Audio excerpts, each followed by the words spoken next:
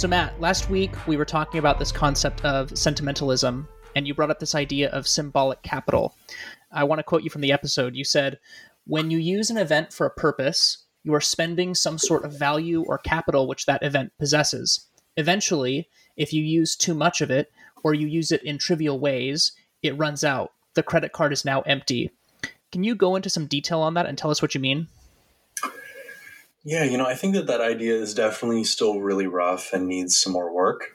It's pretty vague in a number of places. Like, for instance, there's a couple questions there. I mean, one of the things you're struggling with in sentimentalism is, how does a symbol persist across time? How do you know that the symbol is the same thing?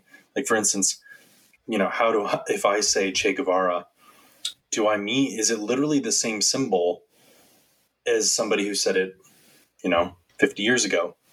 I think there's a real question there. So how does a symbol persist across time and therefore possess capital? There's definitely a gaping hole there. But the other question is, where does that capital come from? How does it get stored? So I think that there's a number of ideas that need to get fleshed out there. But my initial answer would be that capital is stored in people. And the symbol only possesses that capital insofar as people believe that it possesses that capital. I think that capital is essentially trust. If a group of people possess some sort of trust in a symbol's efficacy, then that symbol has as much capital as the number of people and the amount of trust that they place in that symbol. What do you think about that idea?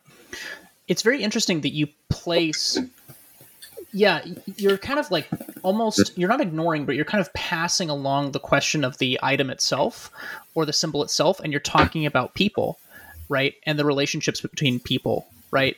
And I think that's a really good starting place, I think, because when you don't do that, you run into like some weird issues, right? And these are some of the things that I was thinking about during the week, since our last talk. When we use things like, we talk about like, the credit card is now empty, we're running out of symbolic capital. I mean, it could very much just be exactly the opposite, right? I mean, if anything, the object could be too flooded with meanings, right? There could be too much symbolic capital, right? And we run into like weird issues like that, where it's like, it's hard to tell if we're just like mixing up our language or if we're just completely misunderstanding the issue at all. And so this idea of symbolic capital actually having more to do with relationships, like social relationships, than the objects themselves, is definitely something that I think that we can flesh out there. What do you think about that? Yeah, I think that symbols are a way to externalize something that is immaterial. So, you and I have a relationship, but what we can do is we can define that relationship through the production of an object, a token, that can then be exchanged to represent that relationship that we have. We put that relationship out into the real world through some sort of act of alienation. And then that symbol comes to function in the place of our relationship, basically. I could refer to the symbol to refer to our relationship. I could destroy the symbol to destroy our relationship. All of these sort of things. But the symbol is only ever like is a process of alienation of some immaterial, unspoken phenomena that has its flux, its becoming, doesn't have any sort of solidity of its own. So I think that placing the value of symbols in people is putting value at the source of where the symbol was produced, because it's not like the symbol existed and then people came along and gave it symbolic capital. It's that people, when they produced the symbol, they invested it with symbolic capital. Interesting. And so what would you say are some examples of that, like off the top of your head? I'm thinking like wedding rings, for example. Mm-hmm. Yeah. There's like a lot of social things that we kind of assign a lot of meaning to. Things like wedding rings. Che Guevara is also a great example, right? Che Guevara provides this. He's a good example because not only is it something that is oftentimes abstracted, he's a figure and an image that is abstracted away from his context, right? But he's also a person that has relationships to real people. in history. Does that make sense? Yeah, I think about events like maybe like the March on Washington. I think about how like both Democrats and Republicans both want to claim that moment, but for very different reasons. You think about how Republicans look back on the civil rights movement as this kind of vindication of capitalist equality, which says like everybody is equal because they band together and through hard work and recognition, and money is colorblind basically. And but then Democrats look back on that moment and they claim that moment and they say, yeah, but like you guys were the ones who fought it every step of the way, and we were the ones who in solidarity with African Americans were the ones who walked with them and who fought for their civil rights, and you guys were the ones fighting us tooth and nail every step of the way. And so it is this dense historical moment, and I think you got it right that there's some events that are so full of capital because there's so many people who invested it with different capital that now it's this. Yeah. It has these tensions within it that it's why the Democrats and Republicans can both try to claim the March on Washington or MLK or the civil rights movement.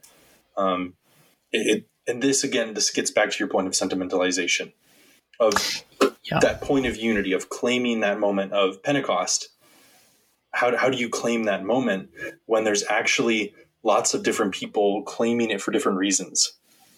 Right. It's interesting. MLK is a perfect example, right? Because MLK is kind of, he's approved and accepted and appropriated by everyone, right? Everyone, no one in the United States is going to say, MLK, unless they're crazy. No one's going to say that, oh yeah, MLK was, some crazy guy, right? Or no one's going to speak ill of MLK. But it's interesting that like the people, for example, the hardcore conservatives that accept him, you take those same people and put them back into MLK's day, and they would be the ones that were fighting against him, right?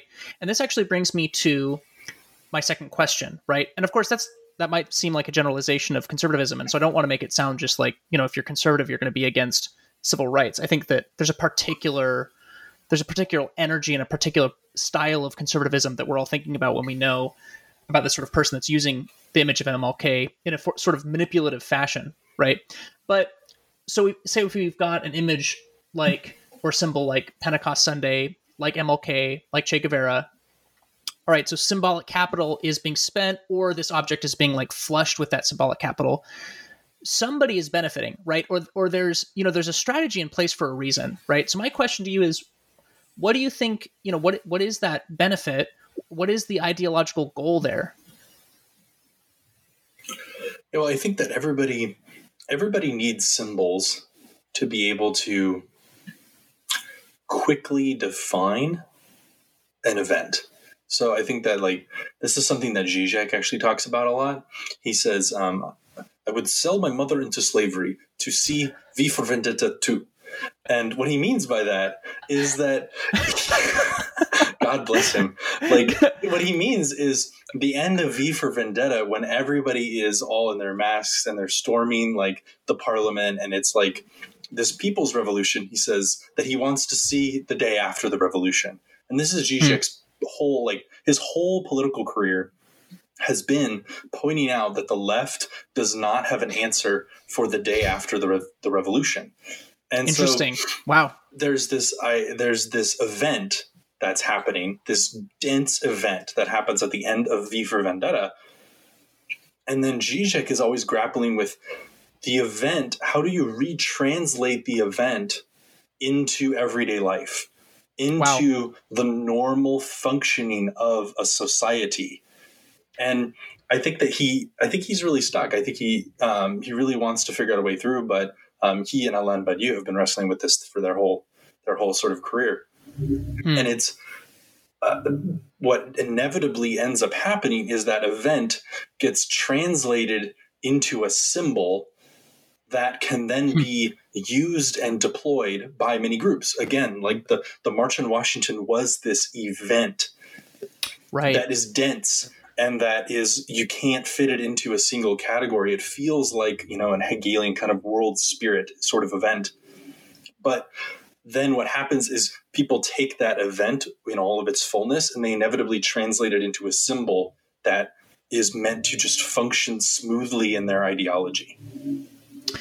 Interesting. That's a pretty weighty observation, I think. I mean, it's not. It doesn't surprise me that Zizek, someone as brilliant as he is wrestling with this and still doesn't have an answer for it. I think the BLM protests are very interesting there, right? Mm-hmm. We talk about like the black square activism, right?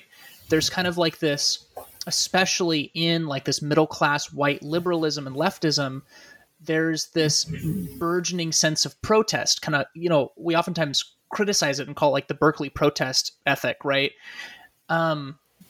It's very interesting to me because there's like this sense in which their passion for revival and their passion for justice and their passion for protest doesn't actually equate to any sort of like real world change. It just becomes like the black square on Instagram, right? Because even when revolution is at their doorstep, does that make sense? Like, are you picking up on what I'm trying to like talk about? I mean, this is the fundamental problem of political activism. Of how do you make a difference that makes a difference, or how do you make a change that changes something? And I think that we also need to be aware that. So Zizek talks about the idea of how a true revolution makes all of the failed revolutions that came before it feel vindicated. It redeems them. And so there's this idea where if an event in the present can actually redeem and make whole events that happened in the past. And so I think that we have to admit that there are failed revolutions that have happened, things like, Occupy Wall Street and things like that, right. and inevitably every revolution, every activist campaign is quote unquote impure because it's a group of individuals who have different stories and different motivations. But a real revolution, when it happens, it is able to make the past revolutions a part of its story. Instead of condemning them and making them feel foolish, it makes itself party to them and says, hey, you were our forerunners. We could only do this because of what you did. And it dignifies the failure by showing how that failure was necessary for the present victory to happen. I'm thinking of Barack Obama in this because I was watching David Letterman's new show on Netflix. My Next Guest Deserves No Introduction, I think is the name of it. And he interviews Obama and they talk about the civil rights movement, right? And they talk about, all these massive figures, right?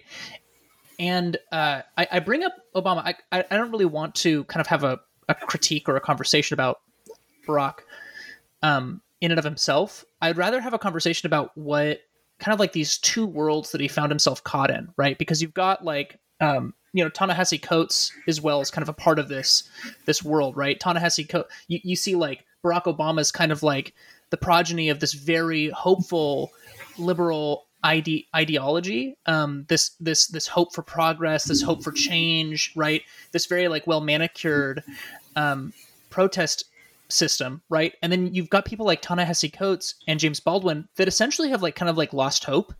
They kind of talk very pessimistically about the future of America. But it's interesting that they both attach a lot of value on the same sort of figures in history, right? They attach the same sort of weight on people like MLK. Does that make sense? What do you think about that? I think that Obama's really interesting because in many ways he embodies all of the sort of white norms that like the boxes you had to check just to be acceptable. Right. I mean, like you look at his career, he went to the best schools possible.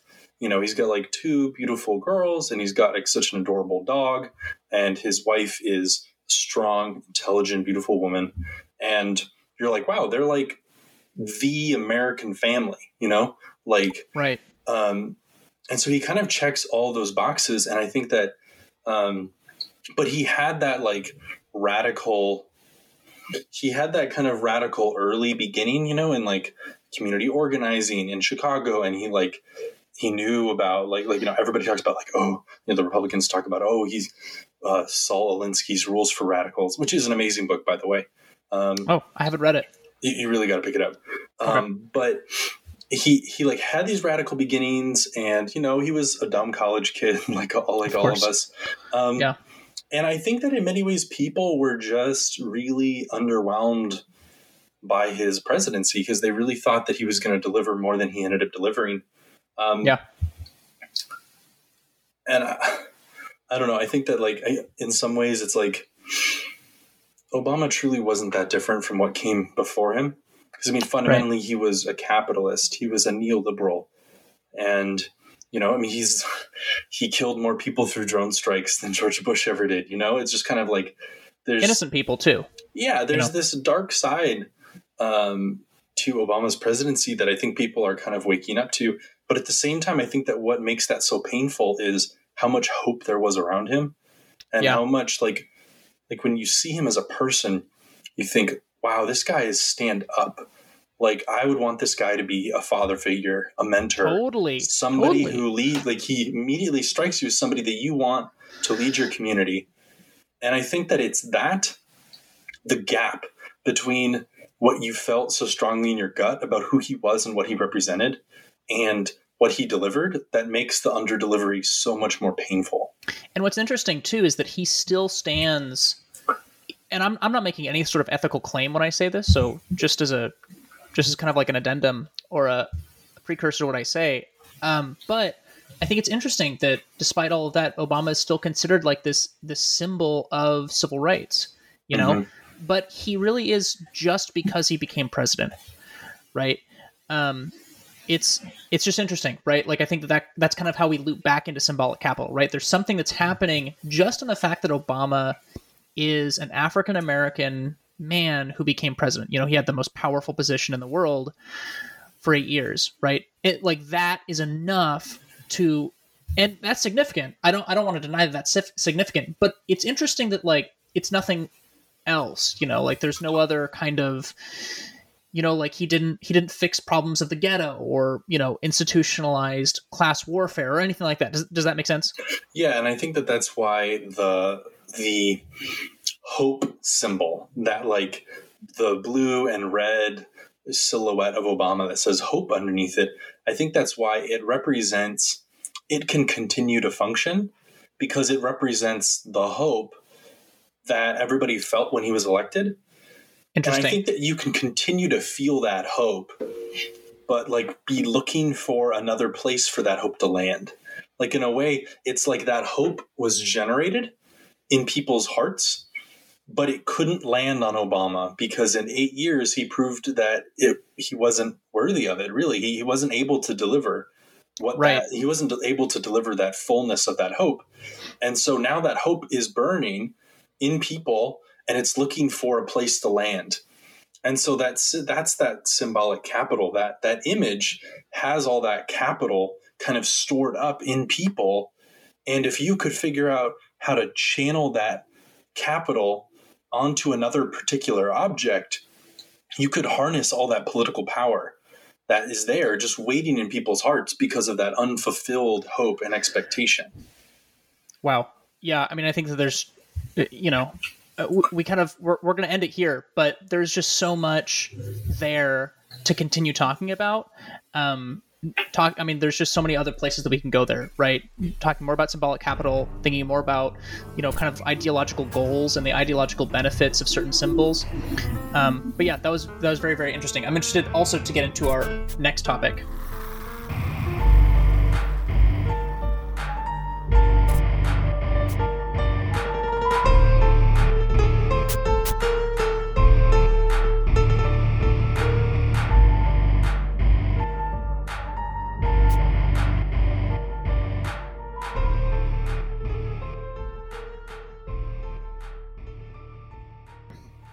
Okay, and welcome back to Suffer Map.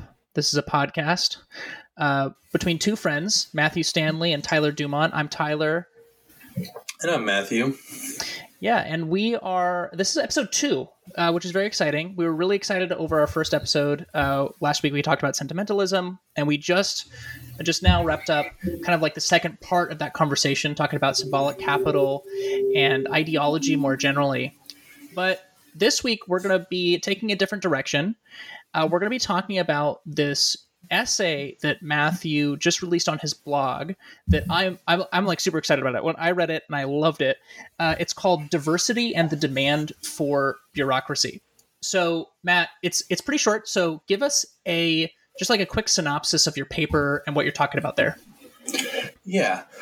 Diversity and the Demand for Bureaucracy is a short little essay I just kind of popped off on my Substack. And it kind of came out of a comment that somebody in the Foucault seminar that I'm in kind of made. They kind of made this offhanded comment about like, oh, I don't see how we can't have a society that has full diversity and that functions well.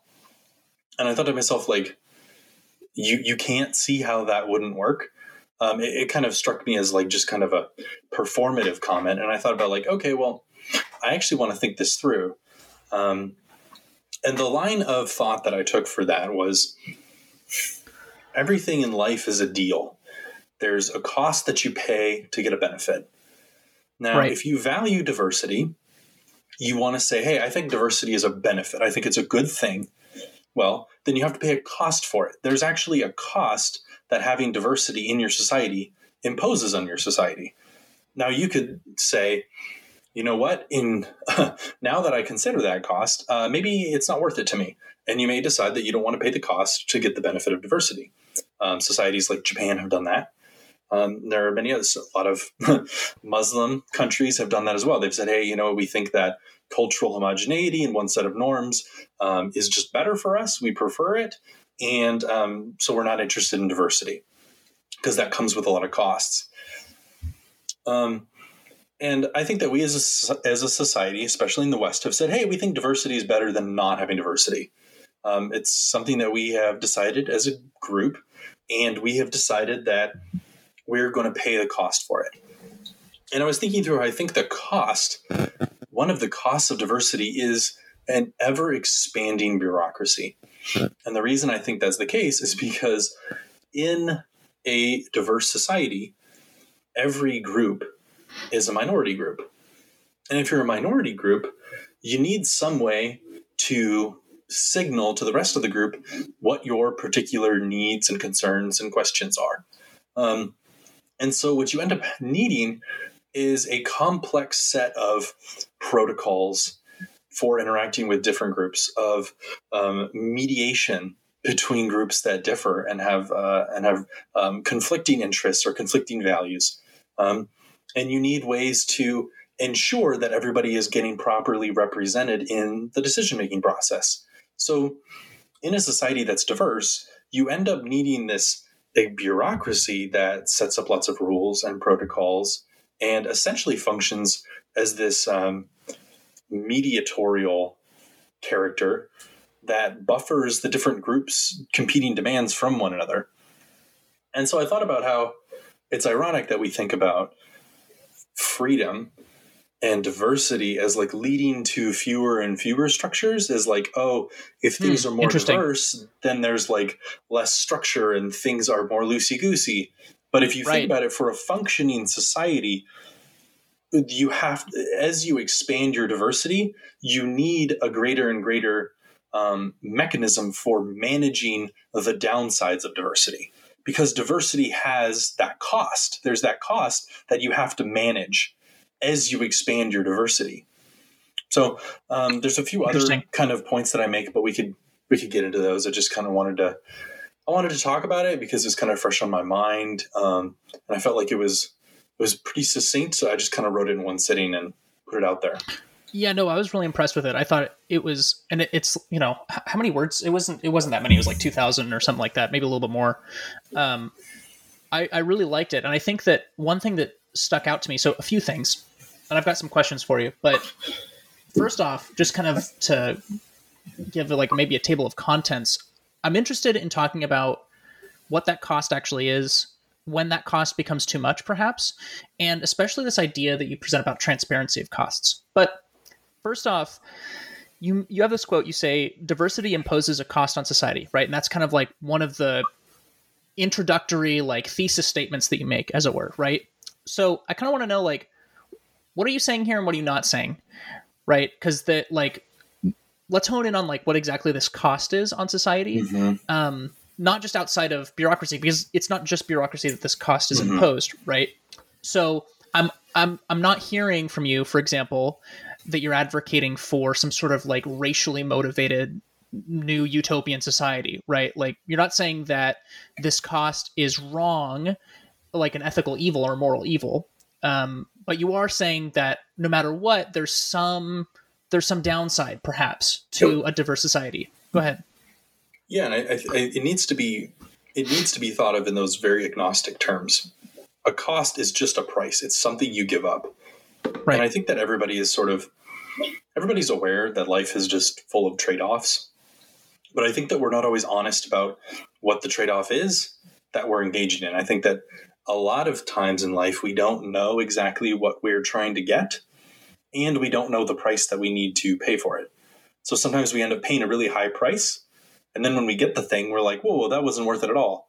Or we think that we're paying one price when we're actually paying a different price. So I think a lot of kind of suffering in life comes from not being clear about the deal that you are engaged in, essentially. Right. Yeah, that's a huge topic here. I think that the first thing that came to my mind, because you and I have talked a lot about like neoliberalism and kind of like American ideology in particular. And I think especially, and this is kind of like one of the ways that I jump off in my criticism of both the left and the right in America, is this idea of like cultural imperialism. Both parties do it, right? So when you say, you have this quote where you say, however, these societies also have to be transparent about the additional costs, which increased levels of diversity impose on the community, right? The first thing that comes to my mind is the fact that we kind of look askance, and maybe rightfully so, but we look askance at other cultures that are not as diverse as us, right? And we kind of lambaste them for their lack of diversity. What do you think about that? Yeah, I actually have an article that I wrote, I think it was last year, about China specifically in this respect. I think that specifically the pandemic has made it really, really clear what the benefits of a non-diverse society are. Like, right. Yeah, totally. I think when I remember looking at China when the lockdowns first happened, and I looked at how they built a hospital from the ground up in 7 days. From the ground up, there was nothing there. And they built one in 7 days to house people because they knew they were going to need it. That's some Age of Empires level shit. I know, right? But like there's no way in hell that could happen in our society. No, not at all. It would get completely locked up with red tape. There'd be a long bidding process. There'd be people protesting it. There would be it would get locked up for years. It would never happen. Mm-hmm. I mean, we kind of look at older societies and we wonder how they were able to erect such wonderful monuments. Like, you look at Egypt. Well, it's because they had an enclosed society. They didn't have a society like ours, Yeah, it makes me think of, this is really dark, but it makes me think of Louis C.K.'s line of, he's like, but maybe everything great humanity has ever done was done on the backs of slaves. Like, he's making this point here that when you have less diversity, you have more ability to muster and coordinate your resources. Right. Like, diversity in the part of the cost of diversity is building in inefficiency to the decision-making process and the allocation of resources because you value something else. You don't value speed or accuracy. You value the process itself. You've said, we value getting this process right more than we care about the outcome of the process. And the gamble is that if you get the process right, even if the outcome isn't always the best, overall the outcomes will be better for everyone. That's the gamble. Yeah, and kind of going back to this idea of transparency, it's not, it's highly doubtful that any enclosed society like China, like Japan, like parts of the Middle East are actually honest or transparent about the downsides that they experience either, right? No, this is essentially the lie of racism, right? And this is where Louis C.K.'s joke, but this is why Louis C.K.'s joke is dark, is that actually these enclosed societies, these great monuments of mankind that we've erected are, essentially masturbatory and extremely violent. I mean, they have very violent backgrounds, right? You have this amazing quote that I really like too, where you say they, that is the enclosed societies, have chosen to forego the potentially infinite upside of the new ideas or technological breakthroughs which diverse societies have a better statistical chance of producing, and instead have chosen to implement more stable and enduring communal structures, right? And so I think we oftentimes look at things like, the pyramids of Giza and whatever. I mean, pick a monument, right? And we kind of think, well, that's like a major breakthrough. That is kind of like the image of human progress. But actually, human progress and huge breakthroughs and technological advances are inherently messy, right? Mm-hmm. I mean, that's the thing. Like the reason that the pyramids of Giza could get built is because somebody invented the lever and somebody invented the ramp. And I guarantee you it wasn't the pharaoh. So this is one of the things that I wanted to get to, but I felt like it would clutter the paper. But bureaucracy expands because we have to manage the downside of a diverse society. But bureaucracy also expands because you also need a mechanism for capturing the value that's created by having a diverse society. Interesting. So if you have a diverse society where people can go do what they want, you're much more likely to produce like a brilliant, crazy inventor who makes something amazing off in the woods. Now, in order to capitalize off of the fact that your society is like, hey, we've imposed this cost on ourselves in order to increase diversity. And because we're more diverse, we're okay with this guy being crazy off in the woods because occasionally he makes amazing stuff and he doesn't bother us. So we're cool with it. Right. But you need a mechanism for taking the amazing stuff that the guy produces and saying, hey, that's amazing what you made, but you don't have the resources to make 5,000 of those. It took you a year to make one.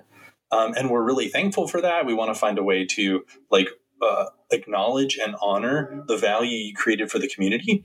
But we are here to connect resources to what you did so that we can all benefit from the value that you created. So you need somebody who can figure out a way to connect the resources so that the cool thing that the crazy guy in the woods invented can turn into an amazing product that everybody can enjoy in their homes. Interesting. Yeah. So one thing that I generally try to, move away from is kind of like this easy assumption of even messy systems. You'll hear people say things like, they'll have like these aphorisms or like these one-liners, where they'll say, democracy it's the worst system, but it's the best that we've got. Like they'll kind of like throw these one-liners out as a way to like stop themselves from being held accountable. They'll say capitalism is awful, but at least it gives us freedom, right? This is not what I hear you saying either, right? Mm-hmm. Although I think that could be maybe a bad reading of what you're saying, right? You're pointing out that there is always going to be massive downsides, especially in larger communities. There are always going to be those downsides, right? In a insulated community, the downside is that people get crushed, right? Like the outsider is always the outsider and can never be the insider, right? Whereas inversely, or on the opposite end, in our sort of society, this sort of like enclosed safety is something that is completely lost oftentimes, right? And so those are pretty significant but equal downsides in my mind. Would you agree? Yeah, I think about a guy like Elon Musk, who is sort of the perfect example of this. And like, admittedly, Elon Musk is not crazy guy in the woods, who doesn't have any resources. He came from a rich family, came to the US, did a PhD in mechanical engineering. But the dude is sort of a classic example of, if you are just really smart and focused on solving problems that people actually experience, you can produce something amazing. And in a diverse society like the US, you can find people who are willing to get on board and to fund you and to help you and to collaborate with you. And you have ways of getting your word out about what you're working on and sharing what you're working on and finding other talented people. It's because of the freedom that is created by that diversity, the freedom to be able to get a hold of the resources you need, is what creates incredible outcomes like Tesla, SpaceX, The Boring Company, Neuralink, these sort of projects that Elon's working on. It's really, I feel like America is the only place that could have truly produced the things that Elon has done. Absolutely. I think, you bring up Elon, which I think is a great example because we were both in the Clubhouse meeting with Elon. I was in the first half of it, right? You were in for the second, or for all of it, right? Elon is a great example. I remember in that Clubhouse, it was so funny because there were so many like weird, like just kind of like questions of adoration where people were like, what's it like to be Elon Musk? And like these kind of like ridiculous, like I'm sitting there, I'm like, okay, this guy, like I probably wouldn't ever want to like spend time with Elon Musk. Like, you know what I'm saying? But like, I'm here because I think that he's got insane talent, insane ability, and he's worked his ass off to create something that I really respect. Right. So I'm listening because I want to hear, what his thoughts are on his work, right? And how he's gotten there. But someone asked this really like kind of stupid adoration question where they're like, why aren't there more people like Elon Musk, right? And I think there are better ways to put that sound less like, kind of pedantic or whatever. But he responds in saying, well, no one wants to, because what I do is extremely difficult, right? Like I work way too hard. And I think a great example, the reason why Elon Musk is such a great example is because I wish I had the paper on me, but we know that like the vast majority of work or industry is usually performed by a small amount of people, right? So the most amount of innovation, the most amount of industry, people like you and me, for example, like, we've got a lot of stuff on our plate and we're constantly looking for like that next thing. Like we're the rarity. We are the minority in that. Most people kind of just do an average amount of work and then go home. And there's nothing wrong with that, right? In a diverse society, our voices we have an ability to actually capitalize on that. At least this is what I hear you saying, is we're able to capitalize on the fact that we do more than other people. Is that what you're saying? Yeah, I wouldn't. It feels a little wrong to say that I do more than other people. But that's I do fair. Think that like because I don't. Right. But I think that like what makes a diverse society superior, at least, what produces that infinite upside is the fact that with more different elements and people interacting with each other, you increase the likelihood of something amazing happening. And not only do you increase the probability of something amazing happening, you also increase the possibility that something amazing is going to turn into something more, instead of getting suffocated in the cradle by some local bureaucrat who thinks it threatens his job. Like that, I truly wonder, I truly do wonder about the great innovations and the amazing ideas that the world has missed out on because of a father reprimanding his child, or a local bureaucrat shutting something down because they felt like it threatened their job, or offended somebody's ego, who had a lot of power. I really truly wonder, and I think that in a diverse society we lower the risk of that happening. Yeah, because not that the risk goes away, but we lower it. No, right. No. I think immediately of people like J.K. Rowling. My thoughts immediately go to authors, right? I mean, some of the greatest works ever produced in the West have, especially in like contemporary times, in like modern consumerist times, have been kind of like, they almost got squashed, right? You hear these stories of people like passing on the Beatles, right? They're like, these guys won't go anywhere, right? The inability for people to like recognize talent, for example, like recognizing talent and the ability is actually exceedingly rare, right? It's almost as rare as talent is. You could say it's a talent in and of itself, right? So what you're pointing out is that we lower the chances of we still get brilliant writers, or we heighten the chances of us getting people like the Beatles because of the sort of society that we live in, right? The opportunity for us to have diversity of opinion as well.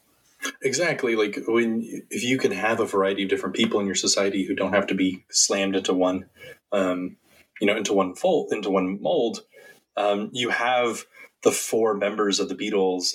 You make it possible for them to come together, and then you make it possible for the fact that there were some people who said, these guys aren't going to go anywhere. Well, thank God those people weren't the ones who decided whether we were allowed to hear the Beatles or not. Right. Because our society wasn't set up to have those narrow gateways like that, where it was possible for somebody to just kind of cut it off at the pass. Instead, because of the diversity of media distribution channels, because of people's ability to go and find and interact with what they wanted to listen to instead of what they were told to listen to, we were able to experience something incredible. Now, here's a question for you. You've got a quote here that I want to talk about. You say every group needs a mechanism for registering their needs and concerns with the community as a whole. This is your idea of like bureaucracy in a more diverse society, right? This can be done effectively through an outburst of violence, as we've seen with the Black Lives Matter protest, but no society can survive long if it's racked by wave after wave of violence just to ensure that each group gets proper hearing. This means that the community must put in place a bureaucracy for the production of protocols, registering complaints, remedying of violations, and recognition of newly emergent self-identified groups in the community. Okay, I agree with you, right? And this is kind of just like defining what we've been talking about up to this point. So my question for you is, okay, we assume this system. Can this system get too top-heavy? Yeah, and I feel like that's kind of what we're starting to experience here in the U.S. Mm-hmm. I think that at a certain point, how do I put it? I really, it's such a meme to talk about, political correctness and cancel culture. And I think that there's a lot of toxic discourse that happens around those things.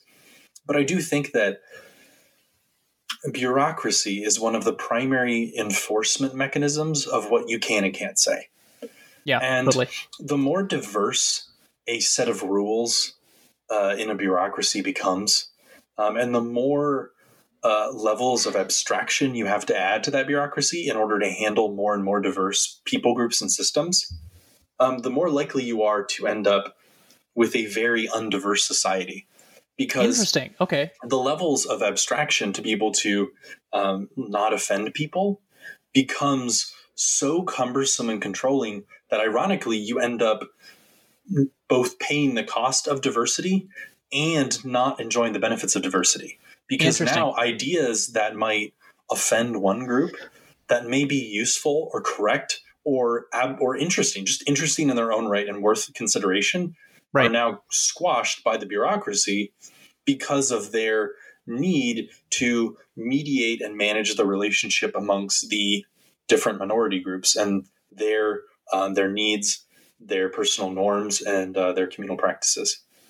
Would you say that this kind of, so you kind of take your model that you've developed in your essay and then you kind of compare that to what we have now, right? Where we're kind of getting a little top heavy, you kind of move a toe out of line and you get destroyed, as it were.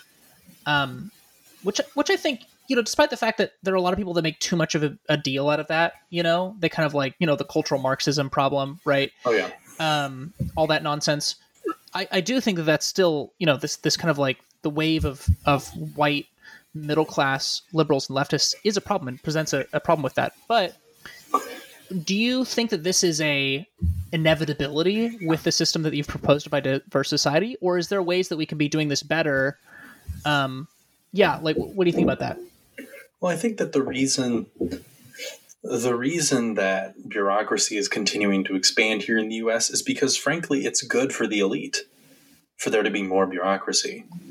Now, I do think that I think it's important to not be naive and just posit some sort of undifferentiated mass of elite who are all the same, because I think there's a lot of internal division amongst the elites. I mean, we see this is why the battle between tech versus government is so important right now, because in some ways tech represents the new elite who have gained money and fame through disrupting the old structures. And so there really is there's this old elite on the one hand who are, finance in New York, the government, NGOs, and insurance, a lot of the like financial and political structures of old that have been around a while. They are sort of beginning to clash with these newer structures that are emerging, especially out here in the West. In a way, it's a little West versus East. It's like way oversimplification, but it's not inaccurate. Right. And so, I think that the expansion of bureaucracy will continue as long as it serves the interests of the elite. And I think that right now it does, because the bureaucracy that's continuing to expand, it just buttresses their power. It's a way of putting a nice mask and face on it of like the language of diversity and inclusion is something you can adopt, and it's something that you can hire a chief people officer and a chief diversity officer, and you can have more diverse HR plans. Chief happiness officer.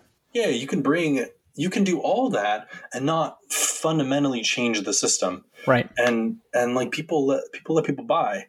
Like my wife's sister-in-law, she works at this interesting nonprofit in Austin that trains young minority students in local high schools how to code.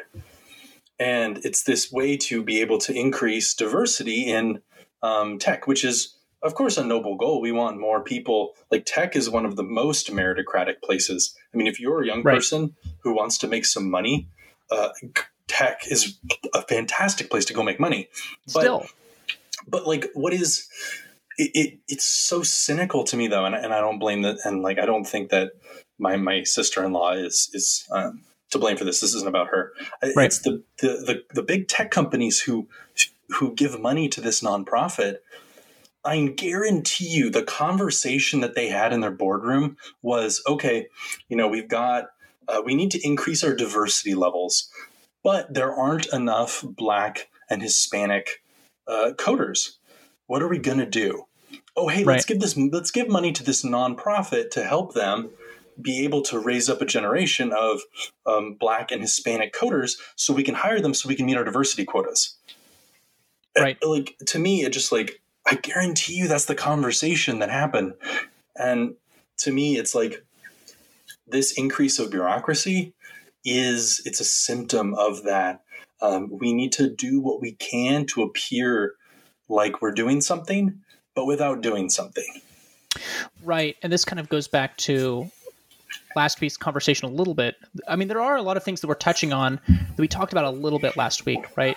The first one is this idea of kind of like stripping something of its meaning and then kind of just like instituting new meaning in a way that is convenient for you, right? I think that's definitely what happens in like happiness training and, goodwill meetings and stuff like that, right? With the exception of pizza parties, because pizza parties are the apex of corporate kindness, in my opinion. I accept slavery in return for pizza parties. Absolutely, 100. I'm a punk, so it kind of comes with the territory, as it were, right? So yeah, I mean, I definitely see like there's this manipulation of the system, right? Like very clever people, and they're going to get more clever, right? This bureaucracy allows them to become more and more clever as time goes on, right? They're going to get more clever at analyzing the demands of culture and then kind of shifting the seat of power, as it were, away from the demands while still kind of doing lip service to the demands themselves, right? And I think that unless we are just as clever, we will miss it. We'll miss it every time it happens, right? And this is yet another critique of kind of like that middle class liberalism that you hear me ranting about, Does that make sense? Yeah, Zizek talks about how one of the things that a political movement should avoid is making specific demands, because what the powers that be can do is they can meet all your demands, and then they can say, okay, we met all your demands. Now, why don't you go away? And then you're stuck. Because the reality is that the thing you were demanding was not any one of those particular demands. It was some indeterminate, deep structural eruption that you were expressing, and they effectively diffused that energy by checking off your wish list. By giving the baby the binky, as it were. Yeah, exactly. You're throwing a temper tantrum, just give him the binky, and he calms down. Yep. Interesting. I don't want to get too off topic, so let me know, but I want to get your thoughts on this, right? And this is the second thing that I wanted to bring up about something that we brought up in last episode, and that is this idea of otherness that I've been working on a little bit, right? This kind of existential idea of otherness, because you read people like Martin Buber, you read people like Emmanuel Levinas, you read others within that tradition, that kind of like existentialist tradition. And they talk about otherness as something that's like inherently offensive. They talk about how other people, because they are not us, are unscalable, right? Like we can't like get into their heads. Like I can't get into your head. So in my mind, the two strategies that I see, that's a lot of angst that actually produces a lot of anxiety, right? And so there are two kind of strategies that people enforce, as it were, right? Heidegger calls this like losing yourself in the they, right? Rejecting authenticity and losing yourself in the they. And I think there are two ways that strategy works itself out. And the first one is to pretend like the problem doesn't exist, just to pretend that like the tension that other people bring that are different from us, right? Other cultures, essentially the tension that diversity brings, we just kind of pretend that it doesn't exist. Or we destroy the tension by destroying the other, right? And this is where racism kind of resides, right? Racism cannot handle the difference of other people. And so it attempts to destroy by any means necessary. And this is also why like racist narratives are oftentimes like pretty ridiculous. Like we'll make fun of people because of their food, even though their food is like objectively delicious. Does that make sense? Like, do you see where I'm getting at? Yeah, forgive me for bringing up Zizek so much, but I mean, okay. he's really relevant here. He talks about how the proximity of the other is anxiety inducing, and how like being too close to the other it fills you with questions and concerns, and you're not sure how to act or how to respond and what do they want from you. And one of the reasons that the law exists is to protect people from the other. It's to protect you from the anxiety of the other, because law, and in this case bureaucracy puts a set of protocols in place that allows you to know what to do, that creates this buffer between you and the other so that you can both engage in these protocols and do this little dance, and the anxiety can go away. And so, I mean, he talks about how the Jewish command to love thy neighbor, it comes from the fact that the neighbor is very scary. And so now you have some direction, a protocol you can follow to tame, to domesticate that encounter with the other.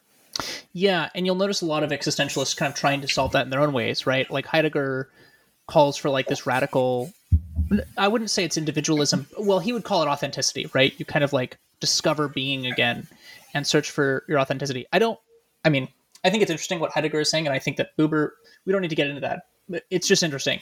You have this quote here where you say, these societies also have to be transparent about the additional costs which increased levels of diversity impose on the community. And then you go into this, which I really like. Some small examples might be the additional time and money it took for Canada to print English and French on all their signs instead of simply one or the other, or the cost of having sign language interpreters at every televised press conference. More significant costs might be the mental burden of not being able to assume as many common norms when meeting a new person, or the increasingly laborious process of communal decision-making. And I think that this point about like these cultural artifacts that we engage in, right? Like meeting someone that's different from you. I think that the danger of an enclosed community is actually that you lose yourself in that community, that you don't really have, and you don't demand of an identity for yourself, right? And in diverse society, the nature of the diversity of the society requires you to make a demand of yourself to be yourself, right? And so you don't have the option of like losing yourself. Because of the proximity of the other, you are constantly reminded, as Levinas would point out, right? Whenever you are around others, you are reminded that you are an other for another other, right? Mm-hmm. Like you are also someone else's other. And so you kind of have to always be like engaging in that conversation. It like, two magnets posed at opposite ends, right? You can never like really join together unless you like flip yourself on your back, right? And expose something of yourself or lose yourself into their community. Does that make sense? Yeah, I think that a perfect example of this is like how it's really difficult to know how to greet people nowadays because of COVID. You meet somebody, and it used to be the case that like, well, maybe you would shake their hand, maybe you give them a fist bump, maybe you give them a hug, maybe you wouldn't touch at all. But now, like, you meet somebody, there's so many questions. But how do I greet this person? How do we, like, are we allowed to make contact? If we do, how? What's acceptable? And I think that anxiety-inducing encounter with the other is, you're right, that in a diverse society, you're constantly being put in situations where you have to make a decision about what you're going to do, and you have to make that decision from like a set of possible decisions. So it forces you to pick one, and you could be asked, why did you pick X instead of Y? Whereas in a non-diverse society, you can just always pick X without thinking, because you're not forced to answer for it. You're not forced to make a decision. You just act on impulse on behavior. It's just rote for you. But that constant need to make a decision, to be able to be answerable for why X, not Y, is an incredible mental burden. And that's the cost of diversity. Interesting. Truly. Yeah. So yeah, I think we should wrap up here, to be 100% honest with you. I was about to say the exact same thing. Yeah. I mean, there's a lot of different places we can go, but I think that's a good kind of end to the conversation. Really, really interesting. I mean, we definitely went in directions that I didn't anticipate. But anyway, until next week, Matthew, it was great chatting. Absolutely. Have a great week, brother. You too. Bye. See ya.